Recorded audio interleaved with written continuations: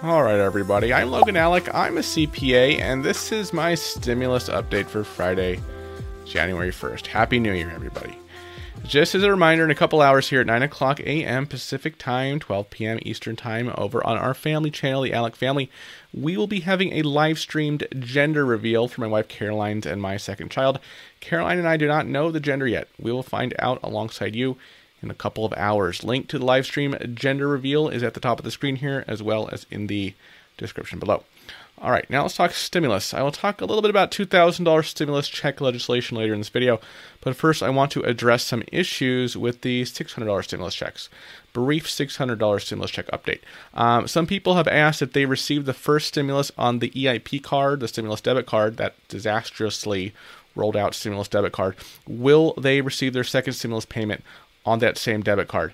The answer is no. The debit card you have will not be reloaded with the second stimulus payment. However, IRS is saying that new stimulus debit cards will be issued to some individuals chosen to receive their EIP2, meaning their second stimulus payment on a stimulus debit card. IRS is not at this time disclosing whom those individuals are or how they've been chosen to receive the second stimulus payment on a new debit card.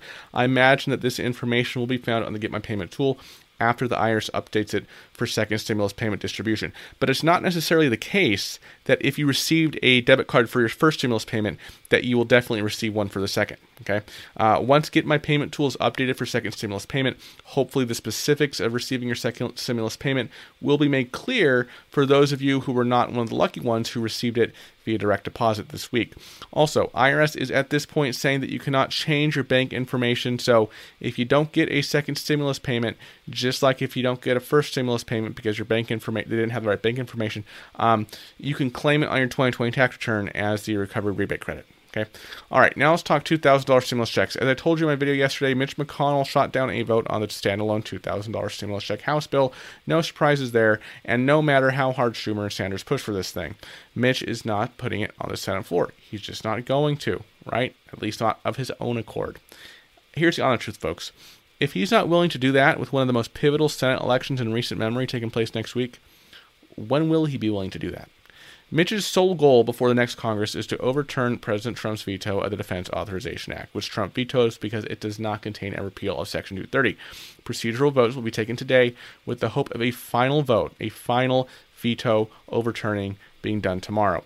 So naturally, the last hope for $2,000 stimulus checks in this Congress, and this is a very slim hope, is that Dems say, with Bernie leading the charge, look, Mitch, we're not going to vote on overturning the veto unless you put the House bill for $2,000 stimulus checks on the Senate floor.